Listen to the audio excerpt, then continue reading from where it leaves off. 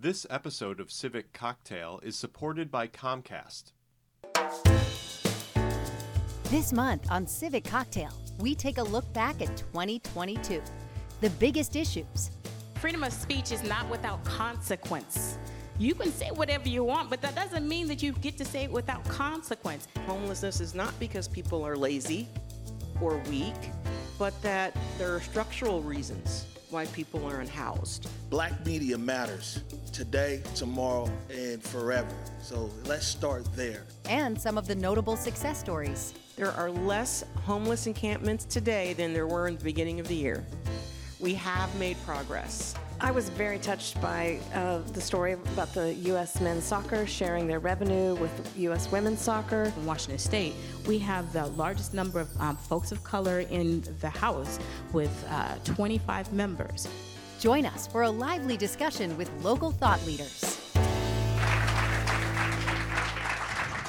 Hey everyone, and thank you for joining us live here tonight and streaming online for the special Year in Review edition of Civic Cocktail. I'm your host, Monica Guzman.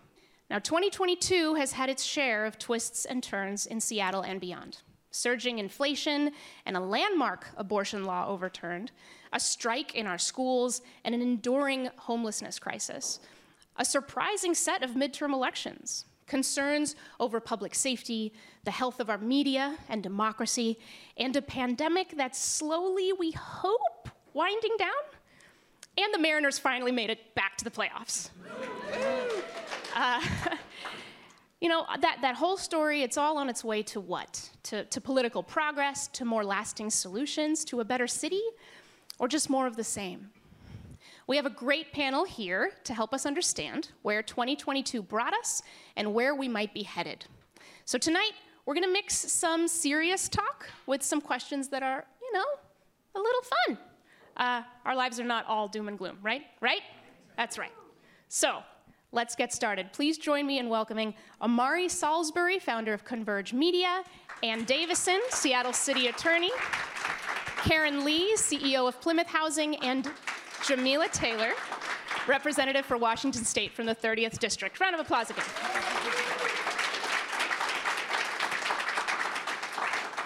All right, let's start with the visuals. What was the strongest visual image for you all from this year? Let's start with Jamila. For me, I believe the strongest visual image was reflecting on how far we have to go on our housing crisis.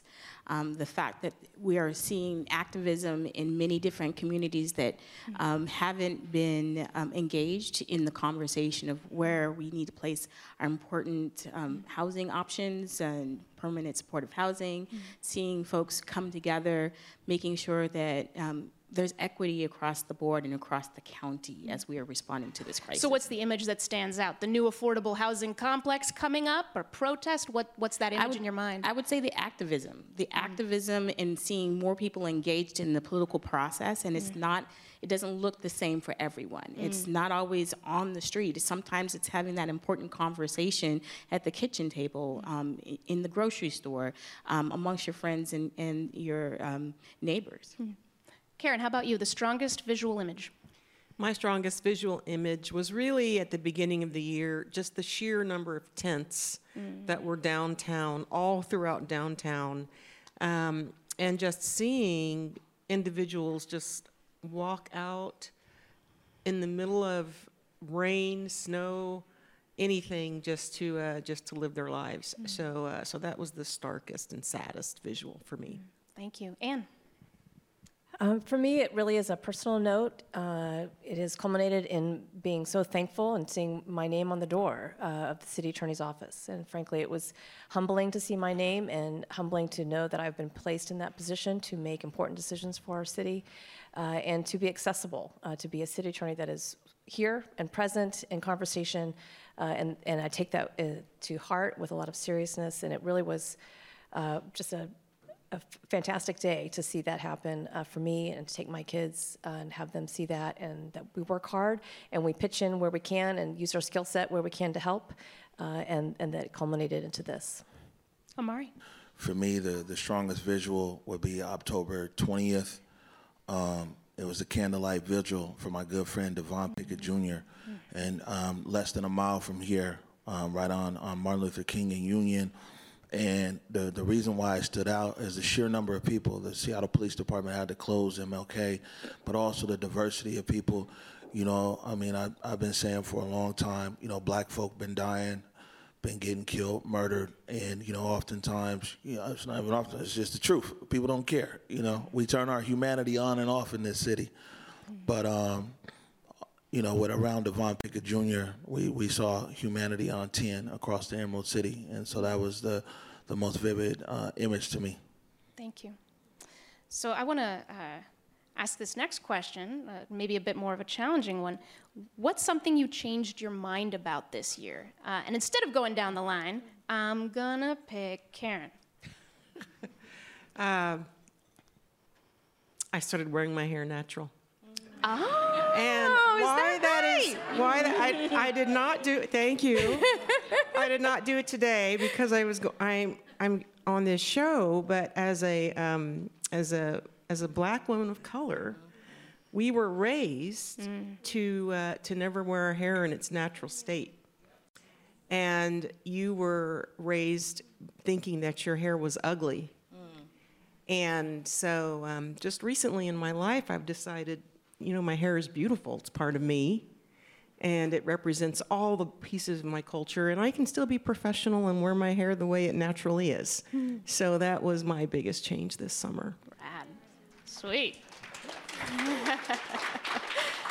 Anne, what's something you changed your mind for? For me, it really was about understanding how deep the fentanyl crisis really is The in our fentanyl city. crisis?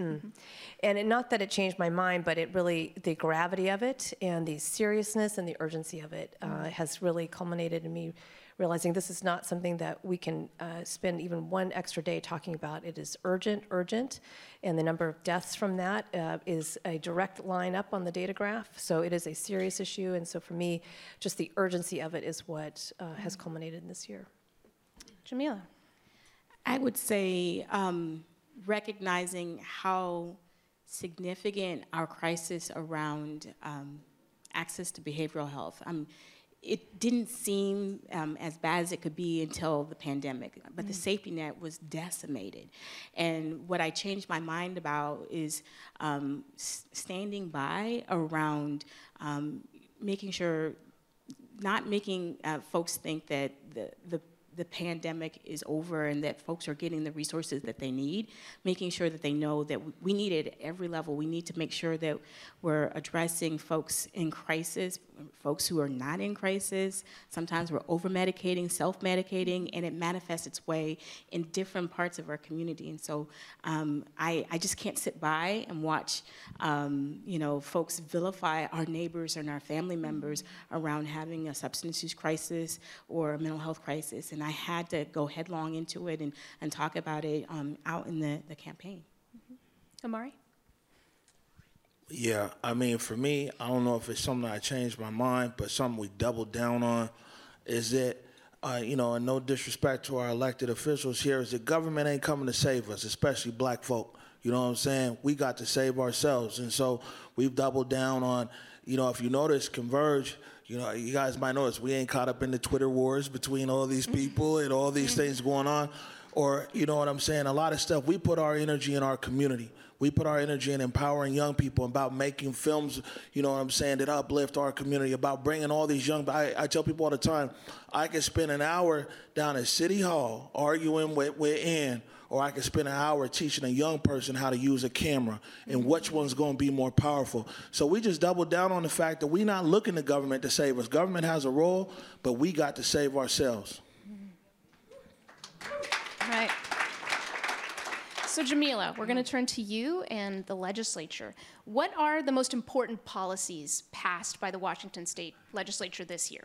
I would say that we held the line on police accountability. There was a strong call from our conservative members of the legislature to roll back everything, to blame community for the challenges that we see. And the fact that Washington State led on police accountability in the nation, and yet folks are saying it's increasing crime and what have you, when the crime rates are at astounding rates in other states, even worse than ours. So it's not tied to a police accountability reform. So we held the line on 90% of it. Of course, there were some adjustments that we needed to make happen, especially around behavioral health. But holding the line on police accountability was most significant in my opinion. All right. Now, Seattle, we're in Seattle, and even when we talk about our region, we tend to talk about Seattle. So what's a big story that happened outside Seattle and you think didn't get enough attention? I would say outside of Seattle, there's still a significant concern over the dam in eastern Washington, whether to dismantle that. And it's really a federal issue, but it's something that impacts our Native American tribes here in the state and our fishing rights, and how do we hold true to treaties. Our country has a problematic history as it addresses the harms of the past towards communities of color in particular. And so I would say, that is just the tip of the iceberg. In terms of, there's just so many challenges. I could go on for days and days and days, and I'll probably use a cuss word, so I won't make my parents mad today. Yeah. What's something that you think that from within the city, what's something that Seattle doesn't understand about the region because we're here? So I think for me, being in South King County, I think folks in Seattle really don't realize that it is not as progressive as it is here in Seattle. Sometimes it's a race to prove your progressiveness in Seattle, whereas I'm in a district where we have folks who will go to the school board and say, we need to expel all the black kids. They will say this on a regular basis. They will say things like, we should, secede, the city of Federal Way should secede from the county, that we have to be on our own, that we have active folks in the Proud Boys and other organizations that have a problematic history. And so when we're thinking about how folks of color are navigating in spaces where it is not safe, like on the campaign trail, one of the folks who was running for the state rep who was shot with a PB gun as he was putting up his campaign signs. It is just not the same. The civility is not as comfortable down in some of the other areas, even in South King County. The last several years have been marked by protests, movements, calls for change. Some of those have come up tonight already. Whether they started this year or earlier, Jamila, which of them left the biggest mark on 2022? I mean, we still have more work to do on police accountability, and the fact that there are so many policies that have the entrenched anti-blackness involved in it. When I got statistics just the other day about how there are more fraud investigations on folks who are black in terms of TANF and other quote-unquote welfare fraud. I mean, it's the disproportionality that happens to us, and in terms of policing and filings in the criminal legal system. It's not a criminal justice system at all. And all these impact all the other abilities for us to engage in community and support ourselves. We have solutions in community, but a lot of times we have leaders, even in progressive Seattle, that are so paternalistic and don't believe that we can actually have programs and services that can help our own as well as, support the state. Thank you. We have a round of rapid response coming up, but first, I'm going to turn to Omari. So, Omari, we've seen, get ready. All right. We've seen a pointed effort by media, nationally and locally, to diversify the stories we tell and who's telling them so that we can understand ourselves better. What's an example of somebody getting that right in 2022, and where is that effort lacking?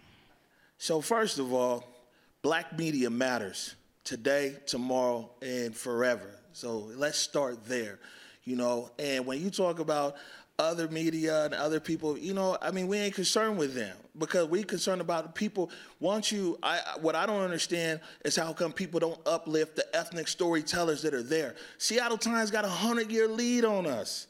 You know what I'm saying? Como, Fisher, Sinclair, now 100 years since the Fisher brothers got that frequency.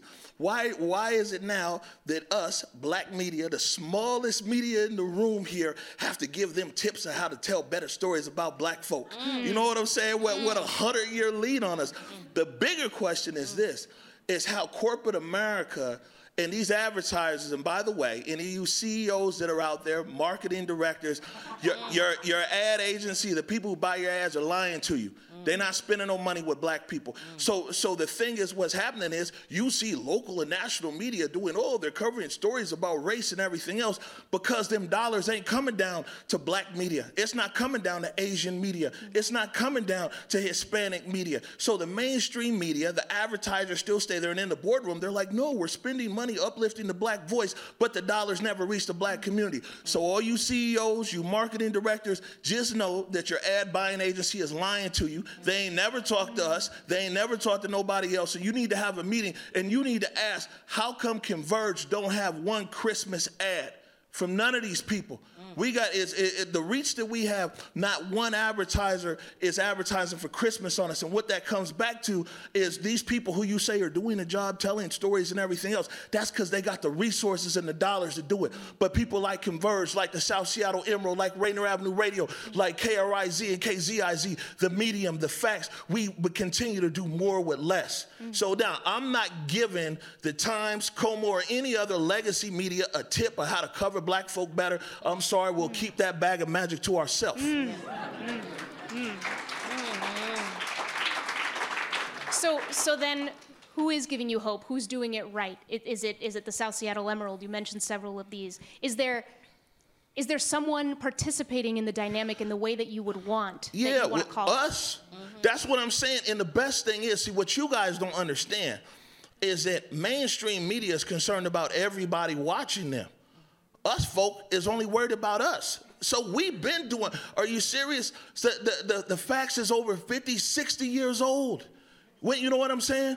I mean, some of these news outlets have been delivering the news back when you can find an ad for the Coon Cafe in the Seattle Times. So what you need to understand is there's two worlds of media here. There's this world that you guys consider the whatever, and then it's us because we know it's for us, by us.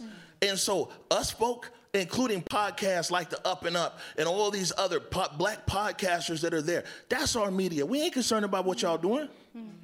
Are you part of Seattle media? Do you consider yourself part of Seattle media? There's an us to that, so right? let's be clear, okay? That Converge Media is an enigma in the United States of America because we're one of the few ethnic media outlets. Go to our studio and on the wall it says Black Media Matters.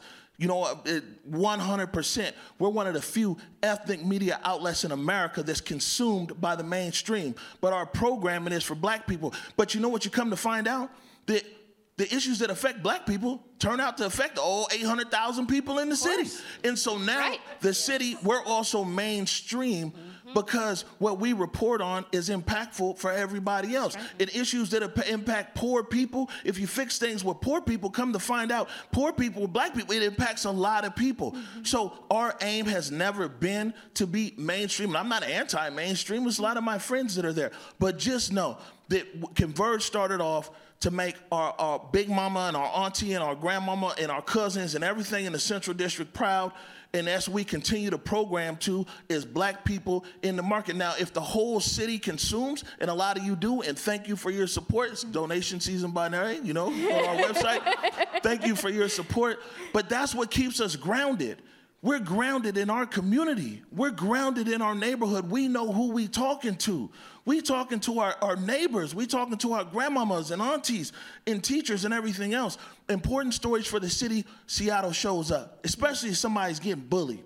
Because, black folk, we've been underdog since the beginning. Any story, some of our biggest stories have been when people getting bullied in the city, and they'll call Converge because we'll come. You know what I'm saying? But we know who we talking to, and that's our community. So speaking of getting bullied, let's go a little broader to Twitter, Elon Musk, and free speech. That's the debate that's really heated up this year, is about speech, with Elon Musk bringing his free speech absolutism to the platform. And there's lots of different strategies out there for dealing with misinformation, keeping it in check. What did we learn in 2022, if anything, about how to treat speech right? Man, well, first of all, I'm not a constitutional historian, but it says that the Congress of the United States should not make any law abridging the freedom of speech or whatever. You know what I'm saying? That's Congress. with the free speech. There's a company, but we've become so lazy here. Imagine how lazy we are. There's somebody who owns a company and now it's like, oh, is this free speech? That's a company. Press off. You see what I'm saying? Like, how can this even be a debate? And then the other thing, when you go, I'm sorry, but a lot of our followers don't have the luxury of Twitter. So just to let you know, it's a luxury to sit there and read all these threads, the Twitter files, 25, whatever. You know how many people or follow Converge or consume our media that are essential workers with 2 and 3 jobs, and it would be a luxury to sit there and be on Twitter to be like, oh, what's whatever. You see what I'm saying? Twitter does not determine freedom of speech. And any elected official here, Jamila and Anna, tell you that when they went out there on the road and they went into the streets and public meetings and everything else, that's where freedom of speech happens. And the day that freedom of speech is restricted in the neighborhood, in the community center, in the church, then you got a problem. But this is a private company, man. Delete the app if you don't like it and move on. And one thing I will add is that freedom of speech is not without consequence. You can say whatever you want, but that doesn't mean that you get to say it without consequence. The rise in comments on Twitter, anti-black comments, it's the highest rise, 500% rise in anti-blackness. I mean, the folks are bold about how angry they are against black people. For what? For the advocacy that helps their entire nation? This is crazy. Well, if anything, then all that does is let people, especially white people, know, like, hey, look at your people. You know what I'm saying? It's brought it out. I mean, one thing here in Seattle for sure that we talk about is Seattle really does have a lot of white people that voted for Obama, got Michelle's book autographed, but don't like black folk. Even put the Black Lives Matter sign in the window. But be scared when somebody black might come to their door asking for directions. They're okay colonizing neighborhoods. So this is what I'm saying is like who we reach, and this is what you guys need to understand though, is it's like, yeah, it's all bad, people are talking crazy, everything else. But man, this is where community media is important. Because when I go to my community, they're indifferent. They're like, yeah, Twitter, I don't know, man. I got to get ready to go to my second job. Tell me what's going on down there at City Council. You know what I'm saying? What's going on down the street? It's a luxury to be consuming for hours on Twitter. And just know that a lot of poor folk and a lot of marginalized folk and people that we talk to don't have that luxury. Thank you. So before we get to rapid response, Omari, I hear you're a sports fan. And there's something about sports. See, now she can make me smile. Here we go. There's something about sports, the way it gets us all to root for the same things, that brings us together like nothing else. So how did Seattle sports connect us in 2022? All right, now you guys get to see Happy O. You see? I got something for you. Man, so let me tell you this. And I'll lead up to it for sure. You know what I'm saying? But, Sue Bird, the OL Reign, the exceptional season that the OL Reign had, you know what I'm saying, and the elevation of women's sports here in the city of Seattle. But man, those Mariners. and I got two things to say, right? And one is the public facing and one is the behind the scenes facing, right? And the public facing, as somebody who grew up in the Central District and somebody who Alvin Davis as a little kid used to give tickets. And I'd walk from the Central District bound down to the Kingdome. And you saw all these amazing players, like Gaylord Perry and all these people inside the Kingdome. It was such an experience. Like, I'm a Mariners fan, not because of wins and losses. I'm a Mariners fan because as a little kid, the Mariners, you know what I'm saying? Alvin Davis reached out and said, man, follow the M's. Oh, there's nothing that the Mariners, and that's why I'm saying in all these seasons you'll find me there, because I love the Mariners. And this year, you know what I'm saying? That whole belief, people laughed at it. Remember back even in May, they start off high, then in May, people like, these guys are too young, maybe next year.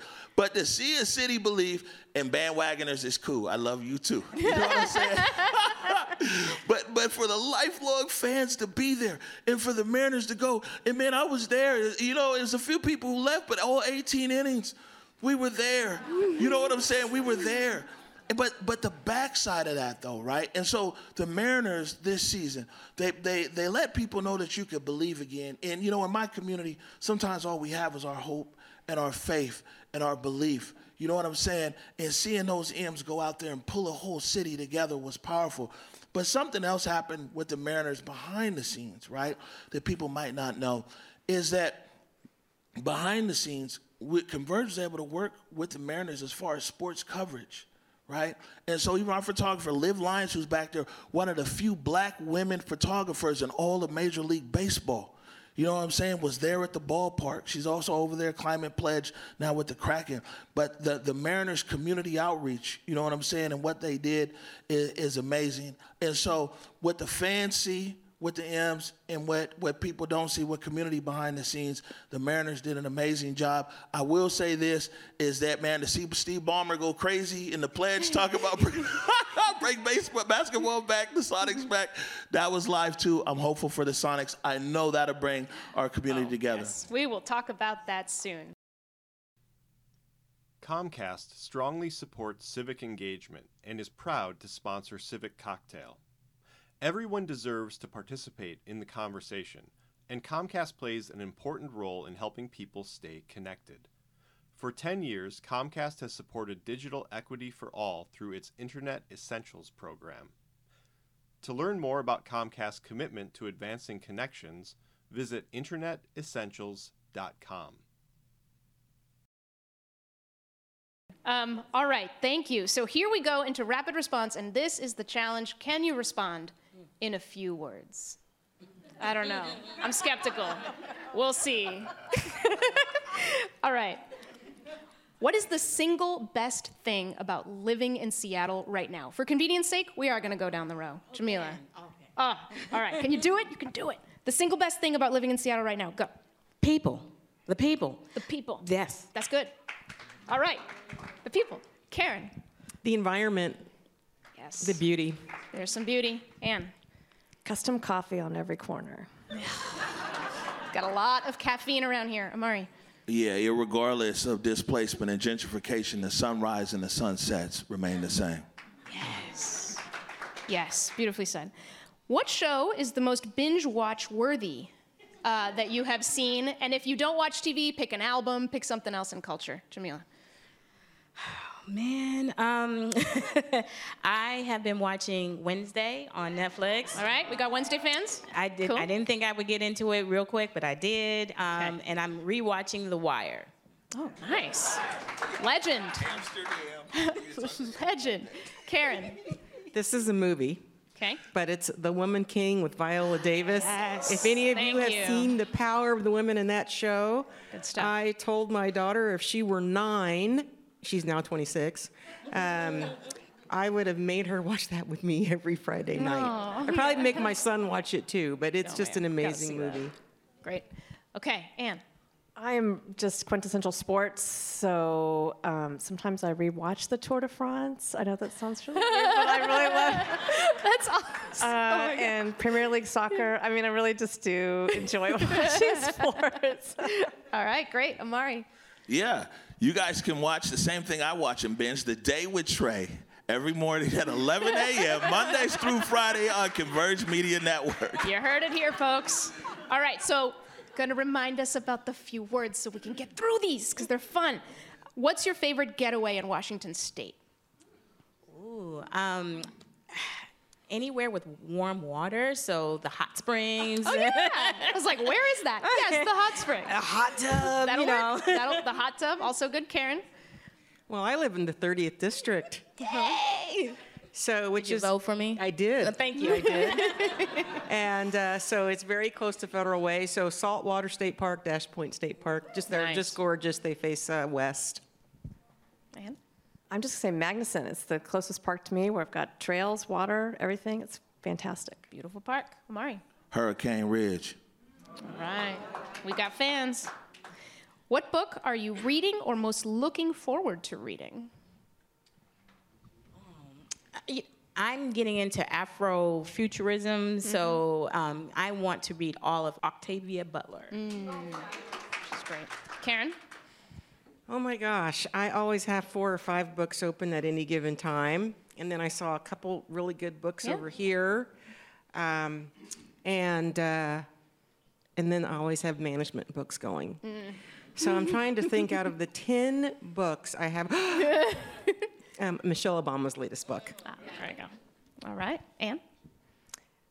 Reading is work for me, so I don't necessarily choose to read in pleasure. So I go back to sports, I will say. Sports coverage. Yeah. That'll work, Amari. So there's a book called Unseen, and it's the unpublished history of Black history in the New York Times. So there's thousands and thousands of photos, mostly black and white, of Black history from New York Times photographers. The name of the book's Unseen. Unseen. All right. All right, one more. If you could have dinner with one national figure and one local figure, Jamil, I'm going to give you a minute, okay? If you could have dinner with one national figure and one local figure, who would it be? Na, na, na, na, na, na, na, na, na, na, na, na, na, na. Okay. Jamila? What? Was that a hint for me to start elsewhere? I'm sorry. You're right. Let's go the other way. Gosh, where was my head?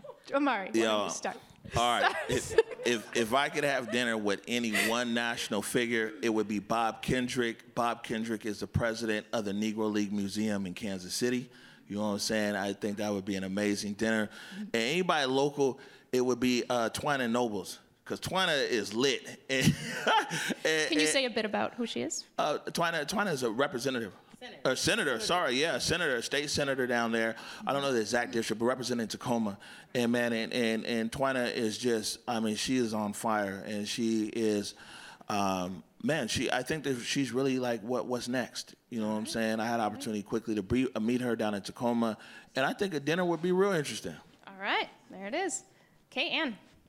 Locally, it would be with a friend of mine, though, who is an author, Tom Hansen, who wrote American Junkie.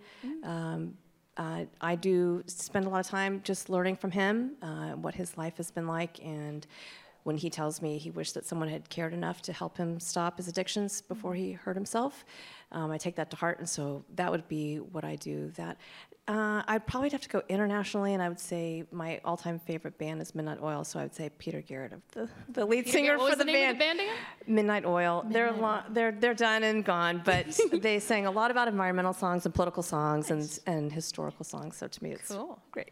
All right. Yeah, Karen. I'd like to have dinner with Nancy Pelosi. Oh, yeah. She should have some stories. Yeah. Wait, that's the national figure. How local? Chris Gregoire. Chris Gregoire. She's my old boss, and we need to go to dinner. Okay. All right, Chris, if you're watching, you got to catch up. Good. Jamila. Oh, my. All right. Nationally, I still want to have dinner with Kamala Harris to continue to hear from the perspective of being close to power but being pushed out of the room. And that happens every single day here, especially as Black women. We get invited to do the work, and then others take credit. Locally, pretty much, I would love to meet with Dow Constantine. He's the King County executive who supposedly represents all of King County, but I feel that a lot of... Can I come too? I would just love for our local leaders to know that we have state representatives who have perspectives on the Black community that is not in Seattle. And, obviously the gentrification has led to a number of folks moving into South King County, and we have a perspective that is rarely ever brought to the table. And so, why am I never brought to the table?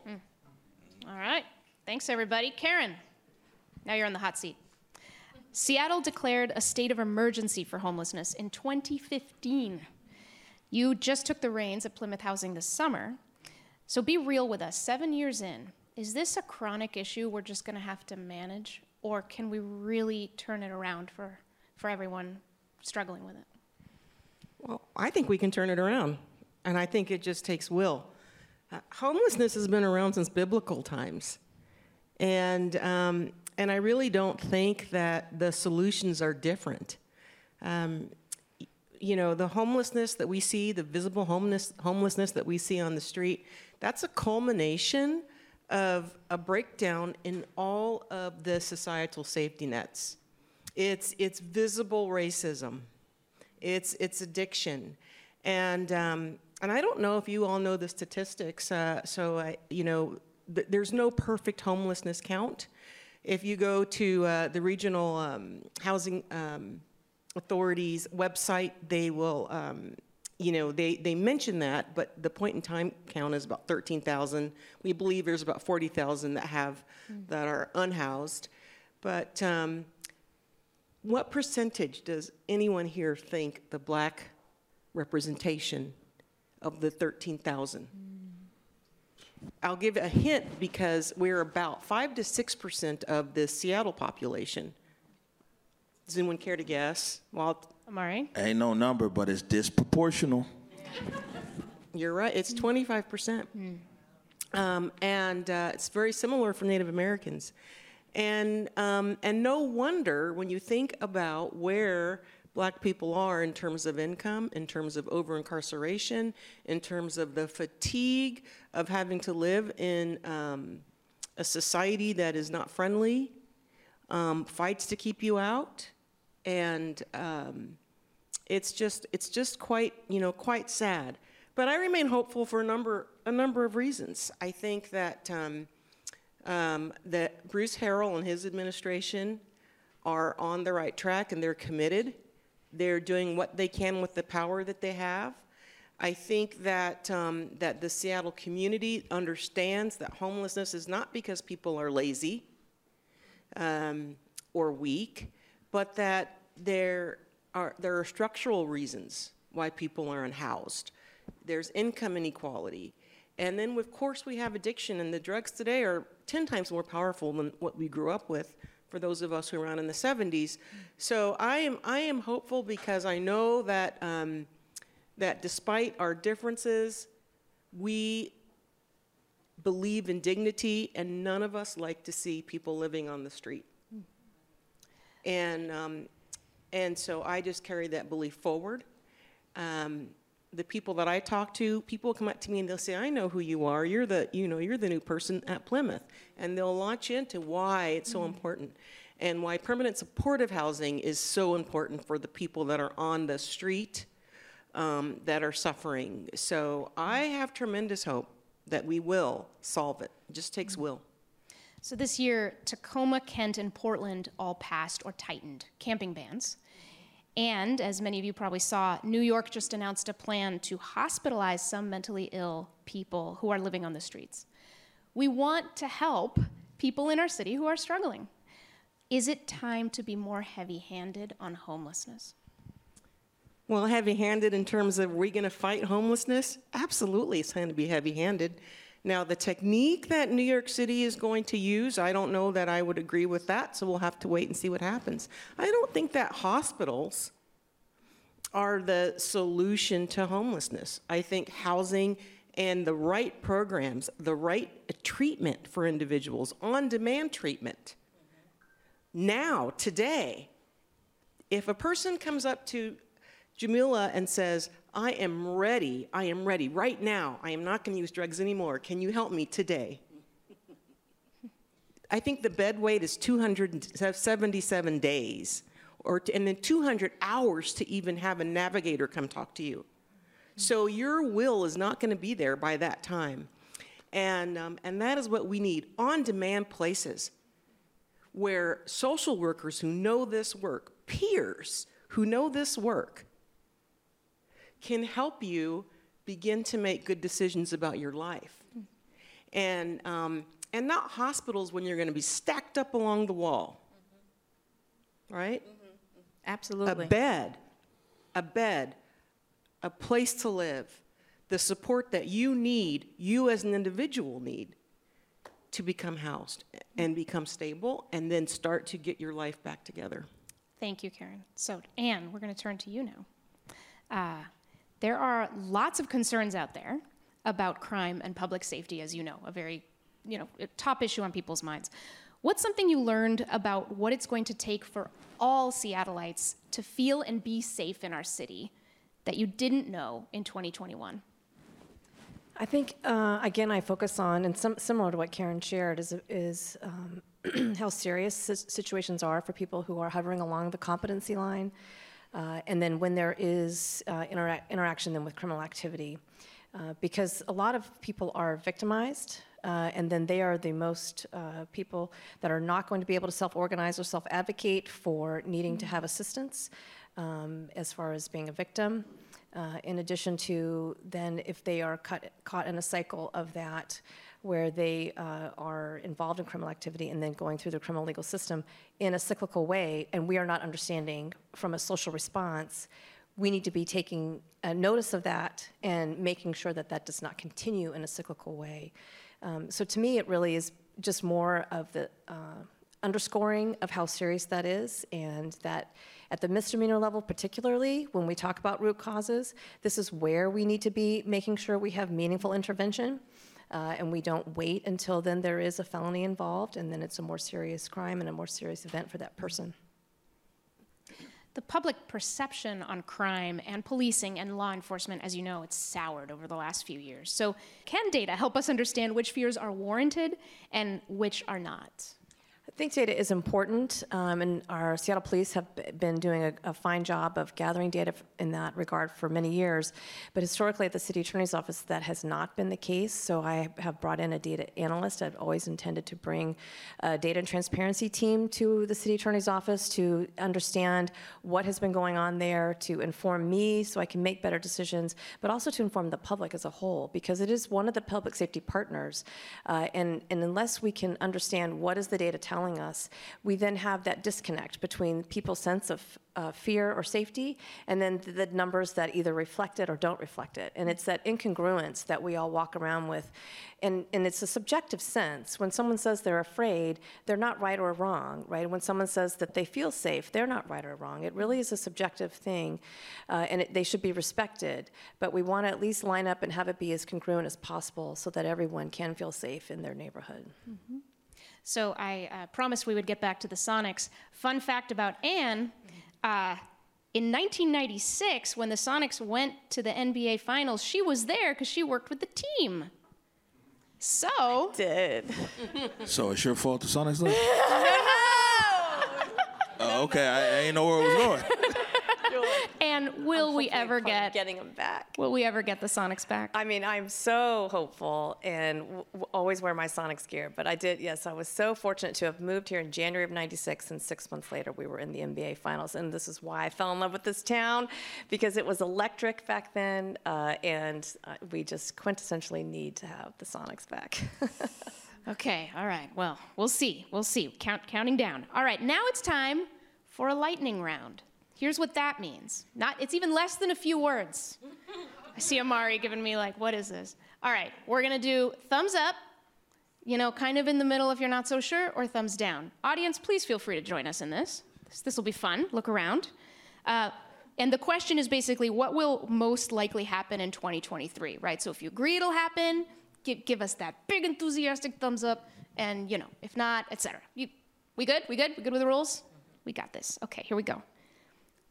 In 2023, the pandemic will actually feel completely over.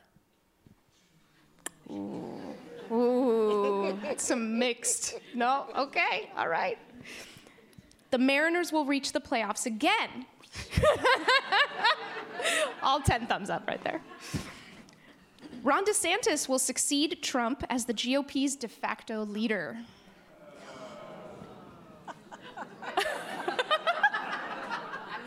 I'm not legitimizing that question. All right. Ann, are you abstaining, Ann? I've got to be hopeful. Oh, you had up. Okay, you had up. All right. Okay, interesting. Most workers will have a change of heart and come back to the office.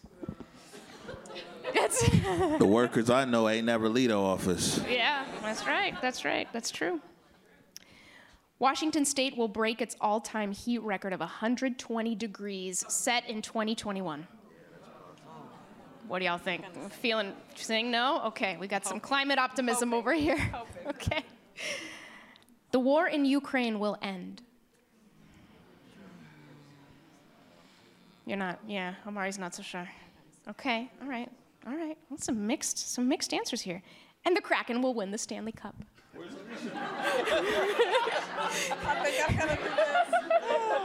I'm trying not to get fined over here, okay? That's right. Some things you just have to say, yes. All right, cool. Well, We're going to wind down with some closing questions, and they're going to look ahead to 2023 a bit more deeply. So, what gives you all hope going into 2023? What's the thing that gives you the most hope? Where do I begin this time? Let's see. I'm going to begin with Anne. Okay. Yeah. I am hopeful for 23 because I spent this first year in office reconnecting with other public safety partners that has just not been in existence for a long time. And that includes functioning, operationally working with Seattle Police, with King County Prosecutor, because crime goes around, and it is not a neat and tidy scene in one location for misdemeanor or felony. And there was just not ongoing dialogue that was happening.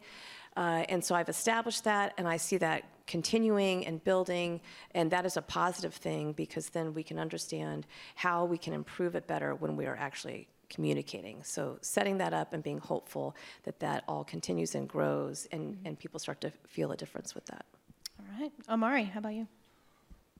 Man, I mean, so I'm hopeful that this city, this Fair Emerald City, who, like I said, turns on its humanity with a light switch, turns it on and turns it off, that it keep it on. And so, this whole thing, people talk about crime and everything else, and, crime is surging and all this stuff. But you know what? All this stuff that's been affecting black folk, poor folk, marginalized folk, we've been waving the flag for 30 years. You know what I'm saying? It's generational. We've been saying something. Y'all have ignored us. You guys have ignored us until it came to your doorstep, till it came to your affluent neighborhood. Now all of a sudden people are like, oh man, it's crime, it's this, it's that. And these are the things that we've been saying all along. And so now that Seattle's humanity is switched on, you know what I'm saying? Now that people are paying attention again, maybe you guys will realize the same things we've been saying. When you talk about inflation's high, we can't afford our food. Yeah, we've been saying that. You know what I'm saying?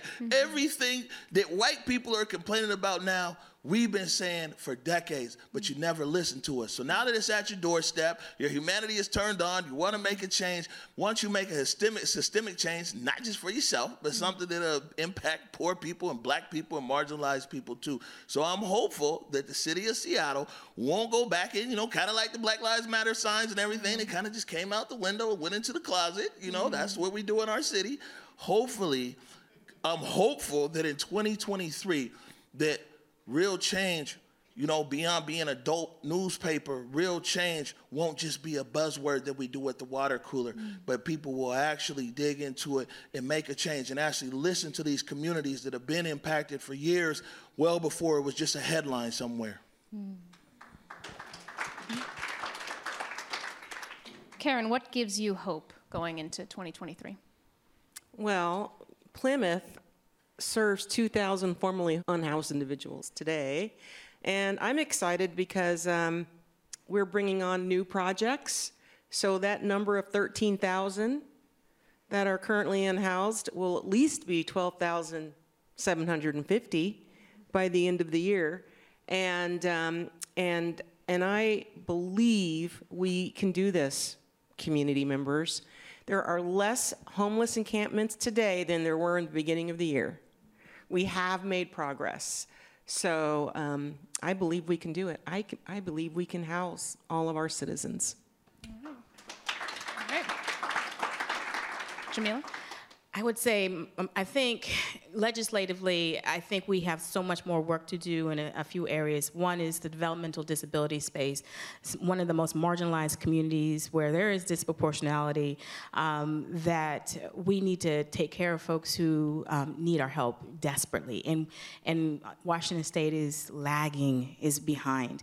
We also need to make sure that folks stay focused on our behavioral health resources. In the last biennium, we invested nearly $1 billion in building out infrastructure, addressing the compensation rate for providers, making sure that resources are in areas. And 988 is coming online right now. So you have an alternative to calling 911 when someone's in crisis. Then we don't have to rely on law enforcement that needs tools. They need tools. They need tools. They've been asking for tools that are not around just sending someone to an emergency room or to the jail. They've been saying that. Now There are political leaders within law enforcement that will say other things. But what I'm saying is, like, when you're talking about someone who's in crisis and you know that they need help, we need to have the on-demand treatment, the on-demand resources. And then most importantly, for me as a Black legislator, I want to make sure that folks see Black leadership in particular be seen as someone who's able to uplift all, even though it's coming from the lens of Blackness. Because when we have folks who are talking about perspectives that you may not be familiar with, it is not about taking away from you. It's about enlarging the pie and making sure that the pie is actually helpful for everyone. And so when you talk about the representation that we have in Washington State, we have the largest number of folks of color in the House with 25 members. And you think about that, 25 members of color who are in all areas of our state who are representing districts that are still primarily white. So when you're thinking about what representation is, to me, it's representation plus shared values and being comfortable in leadership that doesn't always take the same form that you think it should take. And you should be comfortable. The accountability, I mean, we've been held accountable to a whole lot of things that we don't have actual power to address. But let's talk about the accountability of the power structure that needs to be reformed to be truly inclusive, to be healing, to help us get to the root causes, because folks of color have been talking about the root causes instead of being on the surface. So I am hopeful that our leadership will be taken for what it is valuable for our whole community, and to ensure that we're moving in the right direction. All right, now I want to hear your boldest prediction for the new year.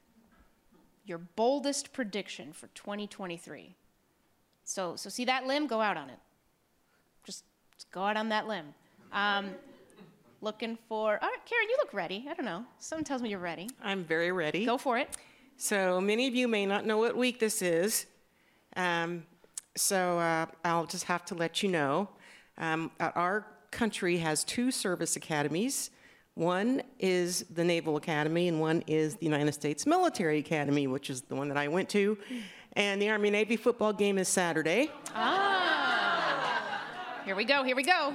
So my bold prediction is that Army will beat Navy this year and next year. Okay. You heard it here first, folks. That's bold. That's bold, yeah. Amari would know, right? Amari, what's your boldest prediction? Oh, yeah, it's a prediction, but, it's going to be a reality that Converge is going to continue to reach the Black people and Black community and uplift their stories across the Pacific Northwest. You know what I'm saying? Of course, we're rooted here in Seattle. We just opened a production office in Portland. We're over there in Spokane. And, yeah, my prediction is that Black folk all across this part of America are going to come home to Converge. All right. Ann, how about you? I was very touched by the story about the U.S. men's soccer sharing their revenue with U.S. women's soccer. They've split the revenue. That is by choice between the 2 CBAs. I find that so astonishing. As a former soccer player, when I finished playing collegiate soccer, there was just nowhere to go, nothing to do, and that was it. So I predict we will see more of that. I hope we will see more of that, because that gender pay disparity is huge, and it is systemic. It is part of the structural things that has been built when we're talking about sports. And as a woman that worked in NBA sports and met my ceiling, because I certainly can't play, that was a huge story for me that has come out in the last couple of days, and I predict we should see more. All right. And Jamila, take us home on this one. Black leadership, that we are here to support the whole community. And one of the things that I think will be important is addressing our housing policy, everything from homelessness all the way to middle housing and zoning and permits and all the things, and that we think about how everyone needs to have access to quality, affordable housing. We will get it done this year. We will get it done. All right. There it is. Okay, very last question, and this one is, what is the one word that sums up 2022 in Seattle? One word. Na, na, na, na.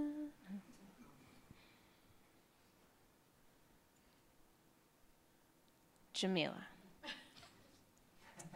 I think hope is still Hope. It's still important. Thumbs up to hope. Ann. Yeah, sorry. Oh, I know. I'm keeping y'all on your toes. I know. I hope I don't take your word now. Uh-oh. Reawakening. Reawakening. Is that your word? Wait, seriously? Close. Okay, Karen, I'll give you a minute. Amari. It's 4 words. Long live the postman. Long live the postman. All right. And Karen? Resilience. Resilience. Unfortunately, we are out of time for the night. That went fast. A huge thanks to our panel for joining us tonight. Thank you.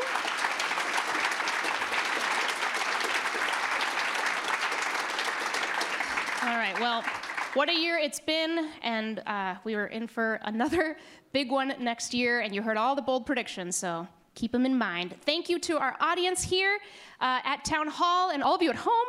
Have a good end of the year, everyone, and good night. Thanks again.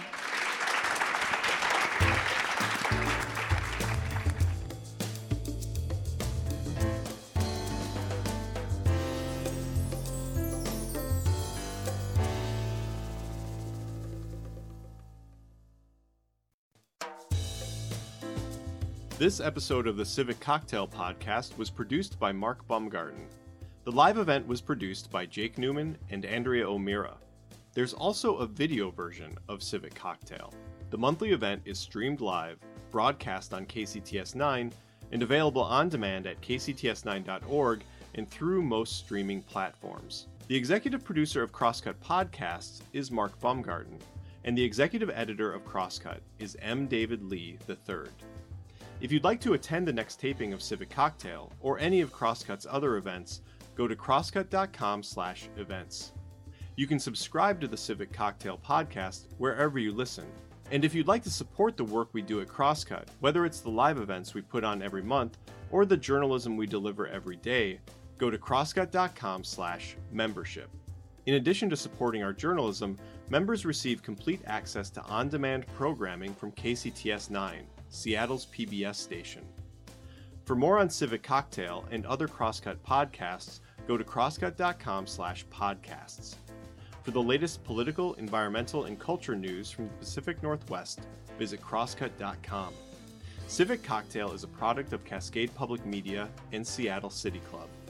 We'll be back next month with another conversation.